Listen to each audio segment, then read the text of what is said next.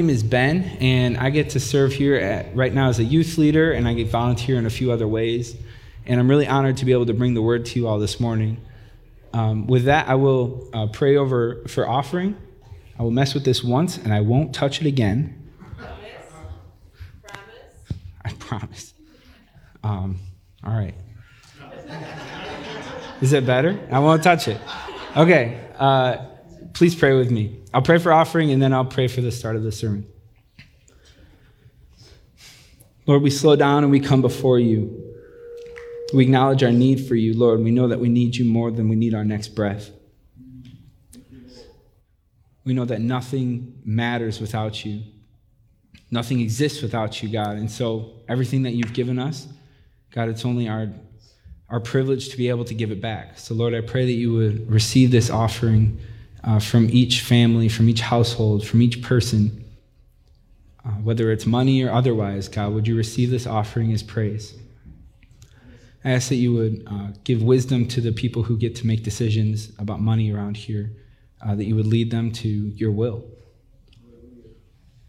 Lord, I also thank you just for the chance to be able to give you praise. I'm reminded of in Psalm 8 where it says, "What is man that you are mindful of him?"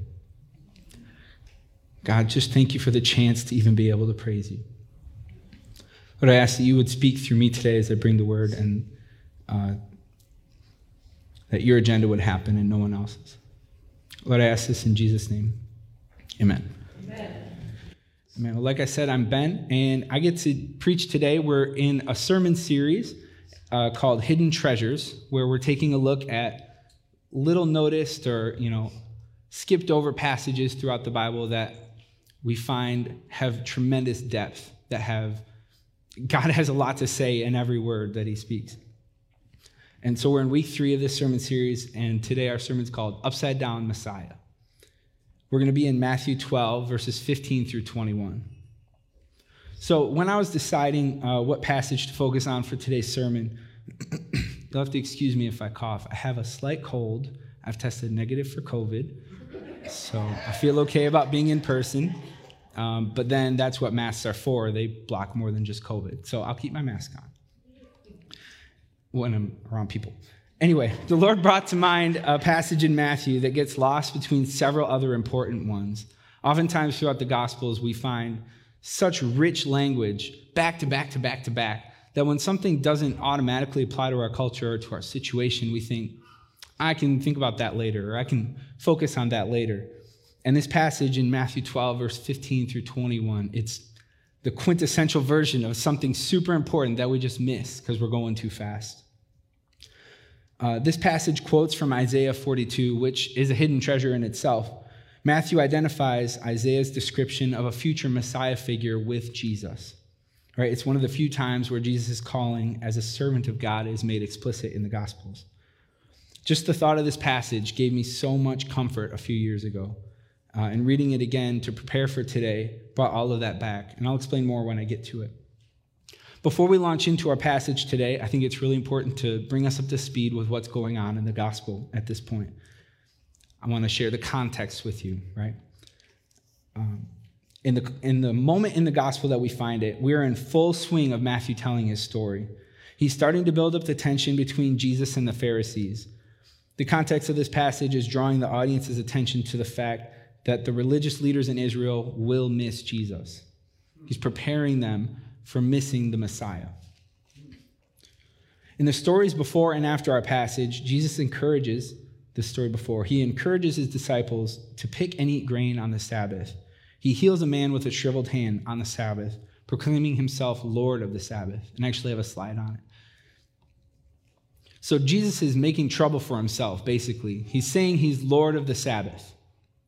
This is a challenge to the authority of the Pharisees. He's speaking against them when he says language like this.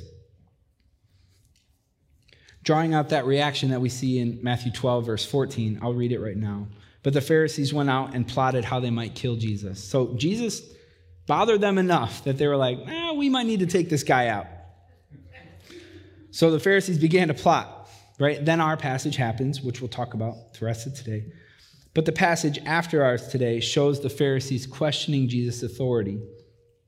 for healing a demon-possessed man, as well as requiring a sign from Jesus to prove himself on their terms, right? In the Jesus and Beelzebul story, they accused him of being in leagues with the devil.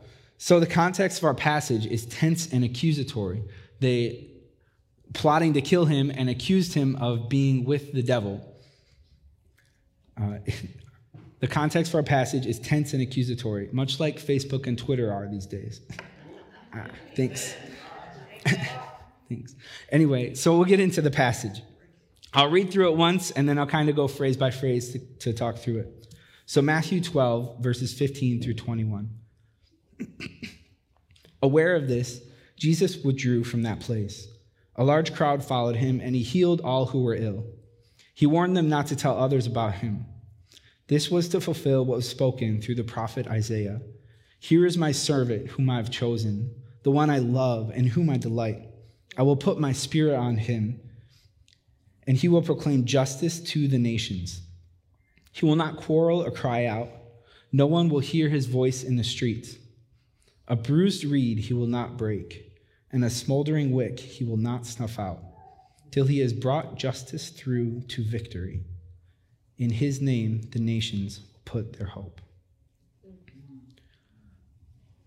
I love this passage. So at the beginning of the passage, we see that Jesus left a place, followed by crowds because of the heightened tensions with the Pharisees.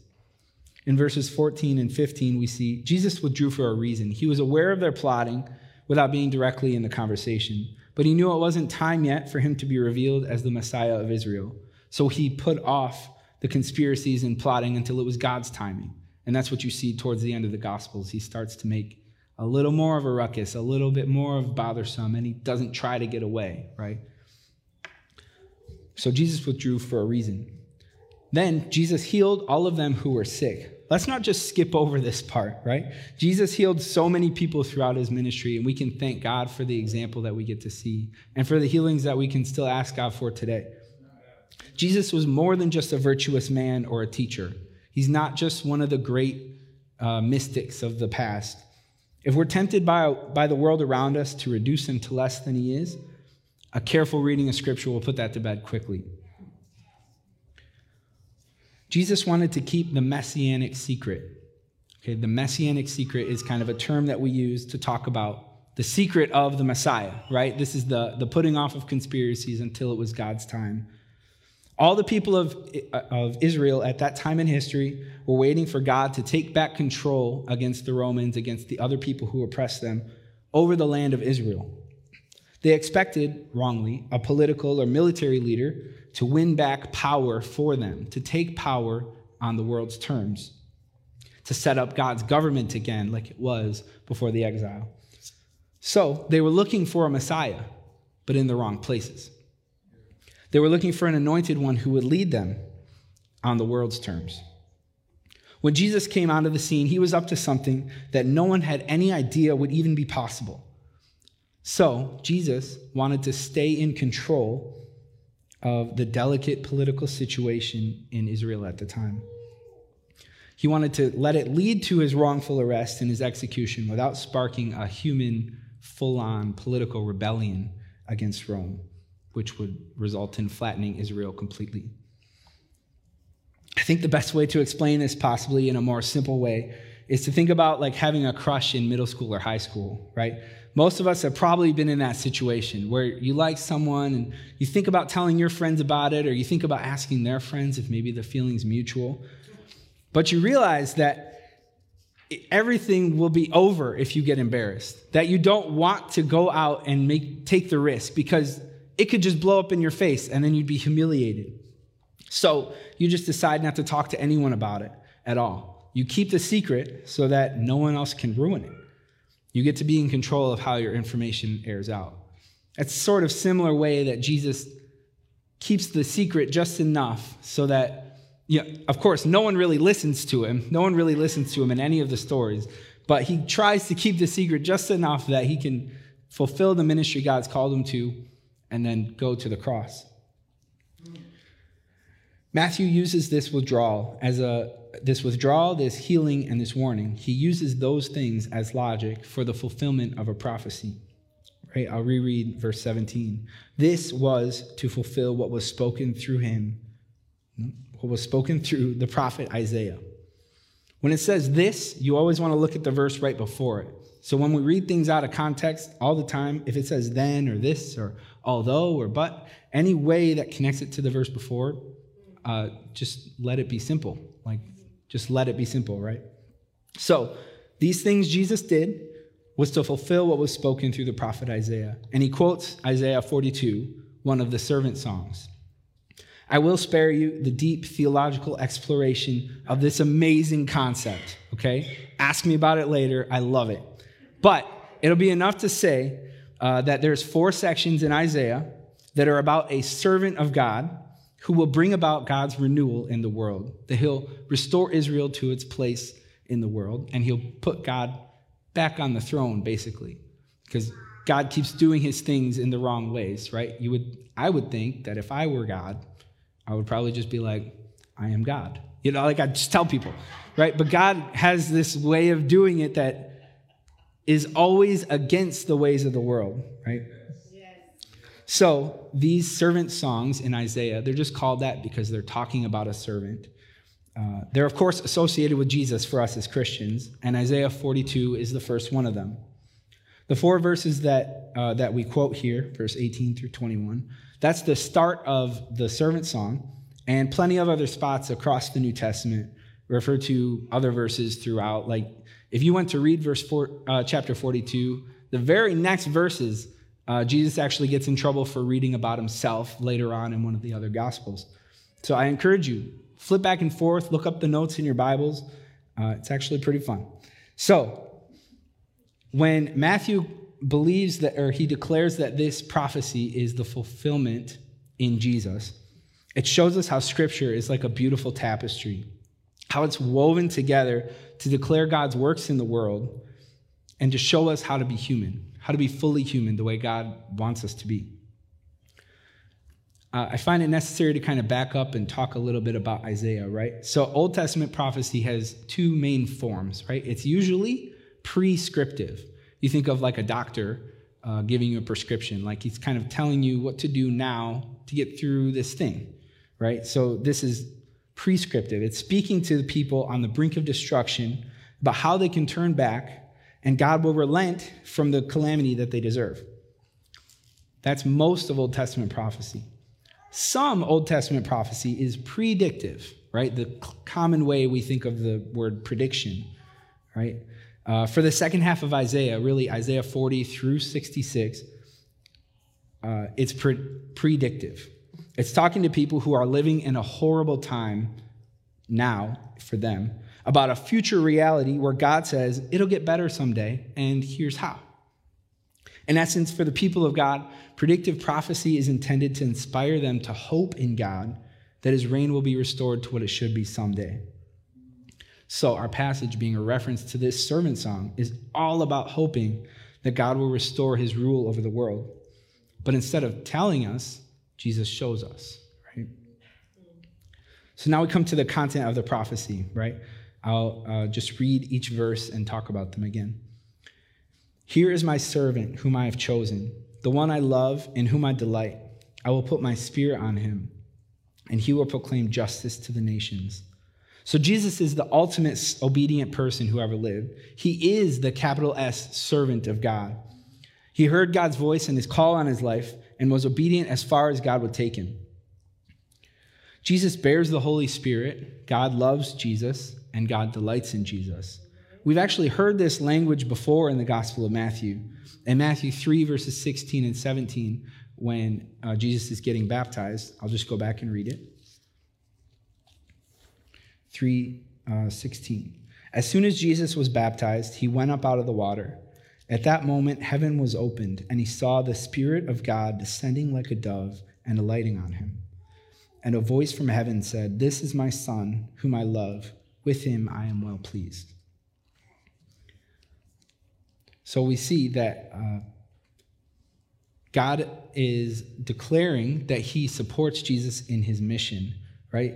The Holy Spirit descended on him like a dove and resided with him for the rest of his ministry, and I suppose, ever after then.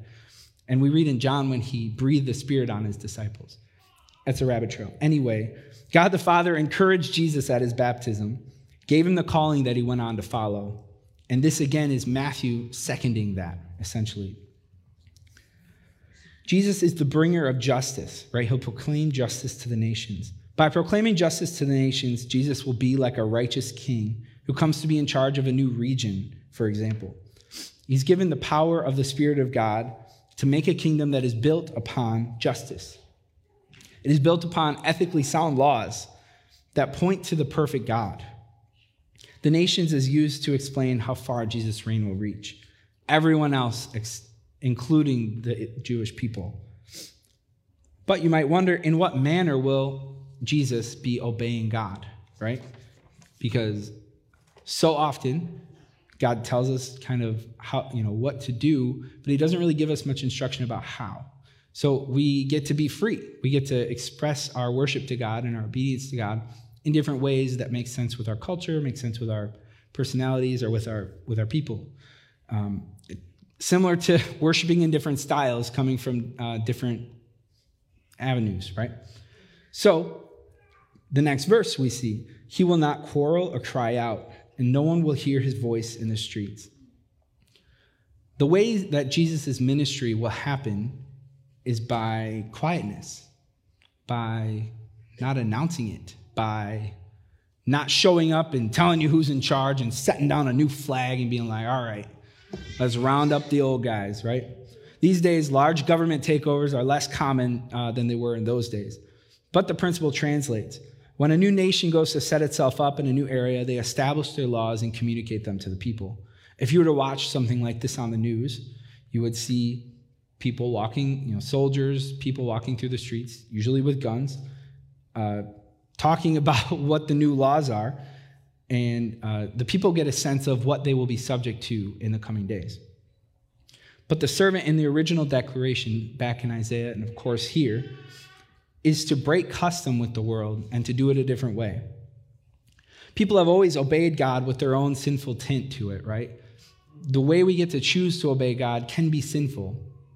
We can be obeying God, but we can be wrong at the same time, right? We can be not obeying God at the same time. For me, it takes 1 second to just think of the Crusades. For Christians to think that a sword has any place in their hands or in the conversion of lost people is nonsense. I have no time for it.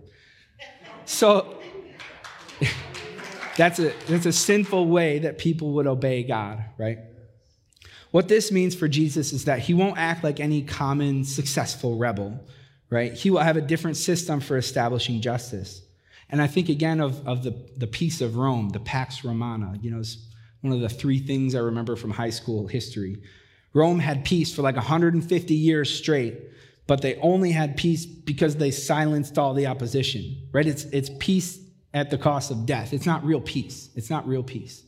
It was only peace because they were stronger than everyone else who didn't want them to have peace. Jesus' kingdom will not be marked by violence, by oppression, by power. That brings us to this next verse, and this is the one that, I'll read it. A bruised reed he will not break, and a smoldering wick he will not snuff out, till he has brought justice through to victory.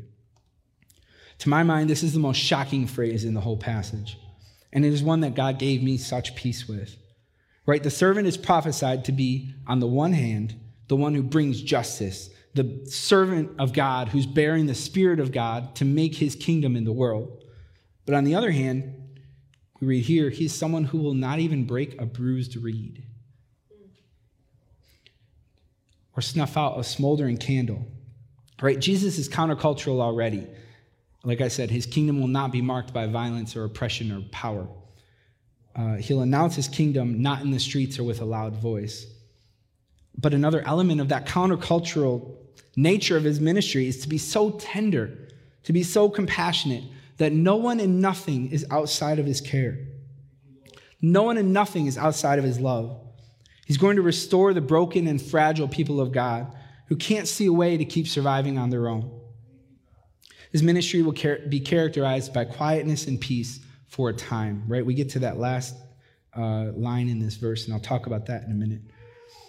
But that is his whole goal when he comes to the earth as an incarnate man, right? He's inaugurating the kingdom of God, telling anyone who will listen, right, about the life-changing renewal that stares back at them when they meet eyes with Jesus. Now, I'll tell you my story about how God used this passage to minister to me, and we'll get to wrapping up. I work part-time as a residential painter, and in the summer, we get to paint exteriors at condo developments for people who have more money than they know what to do with, okay? These people spend money on hostas, right? I just learned that word. There's a lot of other plants, but that's the one I remember, right? That's a hosta. Maybe you know. These things are fragile, okay? These people care a lot about their flowers, and even though you only get your house painted every 6 or 7 years, and it takes 3 days in the middle of August when there's a lot of people fussing about your house, you still sometimes think, and here, hang on, if you love landscaping plants, you are not my enemy. Let me say that. Just if you care more about the plants than the people who have to, take the weeds out and stuff. Like, don't do that, please. Anyway, some of these people will remind you all day, every day, not to get paint on their leaves, on the leaves in the side of their house of their gated community that no one is ever going to see. All right. It's too much of a rabbit trail. So, anyway, they don't want you to trample on their plants, and truly, I don't want to just destroy things for no reason, right? It's frustrating, but you have to do your job. These plants are fragile. Just pushing them out of the way to get at the house walls often can ruin them. And if you snap a plant, it's pretty obvious that it's been snapped. So most of the time, you go to the bottom of it, and you pick it, and crumple it up really small, and you put it under a bush, right? They never know. So, hey, if I painted for your house, I'm sorry, okay? You know where I'm going with this, right? So I had been carrying around this turmoil because of a deep hurt that I experienced a few years back. I had been carrying this around, and I talked with a friend about it, and they recommended a book to me, and the book is actually called The Bruised Reed, and I never read it. But it's like 400 years old, but it taught me about this prophecy, and I thought about it, looked about it, read about it, and I learned about it from that conversation, and it just clicked in my head, right? I felt so fragile. I felt like anything could just set me off on a spiral of despair, honestly. Like, how could God let such a horrible thing happen? What could possibly be the purpose of his will in this situation? And I still don't know. But often, just a little aside, if people leave the church, their reason, other than, hypocritical Christians, their reason is because they can't square the world that they see with the God that they hear about, right? They're given I would say, an improper expectation of God's work in the world. And that's another rabbit trail again. But anyway, people leave the church because they see so much pain in the world, and they're like, how could a good God who's all-powerful not prevent evil, right? Something else going on there. I don't have the answers. But I remembered those terrible plants at the rich people's houses, and it clicked that just like them, though those plants are fragile, on the brink of destruction, a strong wind would knock them over. Jesus doesn't give up on us. When a strong wind would knock us over, Jesus doesn't give up on us. When we're a smoldering wick, when we're at a candle that's burned too low and the wax is starting to come up over the thing, Jesus doesn't blow that candle out. He doesn't throw it away and get a new one, right? Jesus doesn't give up on that hope that someday the candle can burn brighter again. He is tender. He harbors hope. And someday, even if it's not today, someday it can get better. And that last phrase really confused me at first, right? Till he has brought justice through to victory. The method of peace and quiet ministry marks a period of Jesus' ministry in the world, right? If we read the Gospels, we see paintings of Jesus playing with sheep and being very soft and gentle. And overall, he's marked by nonviolence, and there's some other times that he's aggressive. Essentially, that's how Jesus is the first time, right? He taught us how to win by losing, right? He He taught us how to win by losing. And when he comes back, he's going to win by winning, right? Like Isaiah 42 it's a hidden treasure because we often give up our Bible reading plans by the time we get there, right? And I know that for me, whenever I gave up my Bible reading plan, I would skip ahead to Revelation because that's the good stuff, right? I thought that. If you understand one thing about Revelation, it's that Jesus is not here for peace next time. And I kind of hold that in tension. But he gives us a way to live now that is marked by peace and quietness and not power and not prestige and not violence, and as far as we can take that, right? There's the last phrase here in the prophecy is verse 21. In his name, the nations will put their hope, right? Jesus is the hope of Gentiles. In addition to the hope of the Jews, he's also the hope of the Gentiles. This passage finishes with Matthew's proclamation to anyone who reads. Jesus is the hope of the nations and the Jews alike. God makes the world right through him, and they put their hope on his name. Names convey identities, right? Chase has brought this up a few times recently. They put their hope in his identity, in his service of God, in his place in God's court, in his being God, right? His character and his place in the world is worth hoping in. So that we'll move to reflection and action, right? So I just have 2 reflection questions and then 1 action for us today. So a question you can ask yourself is, in what ways is your relationship to the world not like Jesus? Is it characterized by power or violence or manipulation or slander or other ways where you're obeying God but in your own sinful tint? Just take stock of your life. I'm not asking you to come up or stand up or tell someone that's what confession means, but ask yourself, is your relationship to the world characterized by taking rather than giving? Do you understand, the other question is, do you understand how beautiful this vision of existence is? Do you trust Jesus to care for you when you have to face horrible things? I know that for myself, I don't always live in that place. When I experience a terrible thing, I will spend 4 hours on TikTok. And that is a confession, actually, because I need to, get on top of that.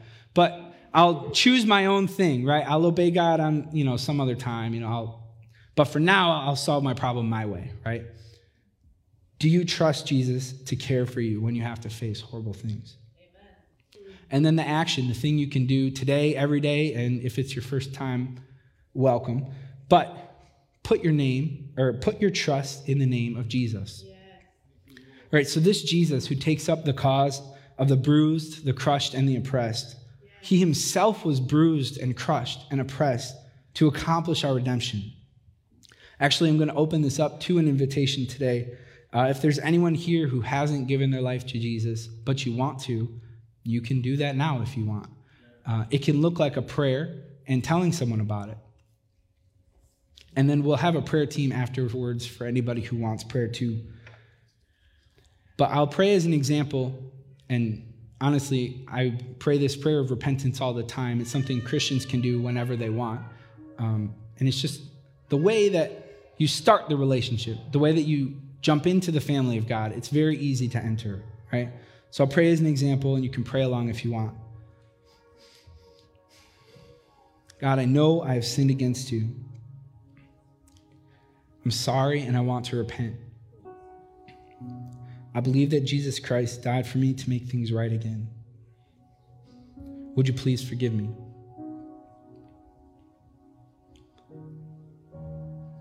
And with that, I'll close in a prayer for everybody. Lord, teach us your way in the world. Teach us your way so that we're not just seeking after our own efforts or gaining power the way the world does. This upside down way that you taught your people how to live. Thank you for weaving together this book, this Bible for us, for speaking to people so much that we could write books and fill shelves upon libraries with books about what God says. Thank you for that privilege, God. Make us more like you. In Jesus' name I pray. Amen.